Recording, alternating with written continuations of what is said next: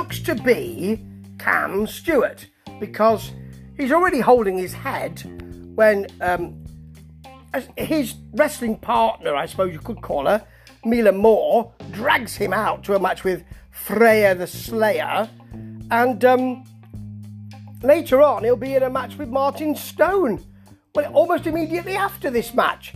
As I say, sucks to be Cam Stewart. Oh, Cam!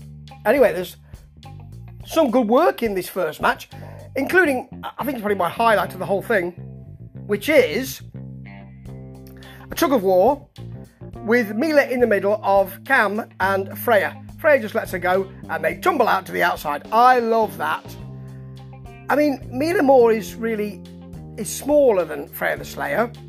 She's not got the power gain, and she does, though, block a Freya the Slayer chop and smack Freya's head into the apron.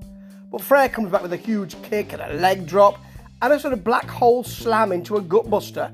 So she does the black hole slam, pass you around my body into a gutbuster, which is very nice, actually.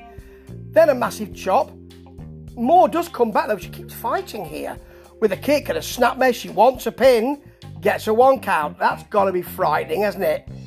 But then Freya, out of nowhere more or less, hits that choke slam for the pin, and Cam and Mila Moore are still posing after the match, which is a good job because here comes Martin Stone. Now, Cam doesn't like this and does some excellent frightened work.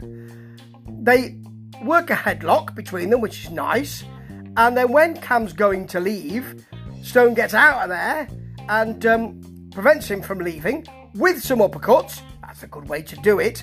Cam, though, I mean, he's good at selling in this match. Sells the chop right into the camera. He turns to the camera and really gives it to us. And then he hits Stewart works the hand after, or is it? Yeah, it is. It's Stone working the hand. After Stewart hits the ring post, the crowd shout, or rather scream, at a huge, meaty Martin Stone chop. Yes, Cam lays in punches and a choke in the ropes. He comes back into it, you see. A slam, big boy, you see, as well, Martin Stone, and a 1 count. Stone works a Cam headlock, hits a jawbreaker, which is very nice. Then a European uppercut, because he is British. I love to see that. And a missile dropkick. I didn't think I'd see a big, beefy, meaty man like that fly so well. He flies like a bird in the sky. Oh, yes. Then there's a Cam super kick for a long 2 count. Yeah, he does get there. He actually registers a 2 count. But he walks into a Stone clothesline. Too much celebration, mate. And then fantastic Stone draping DDT for the pin. And I liked this edition of CCW. It's taken me till the end to mention it was Coastal Championship Wrestling.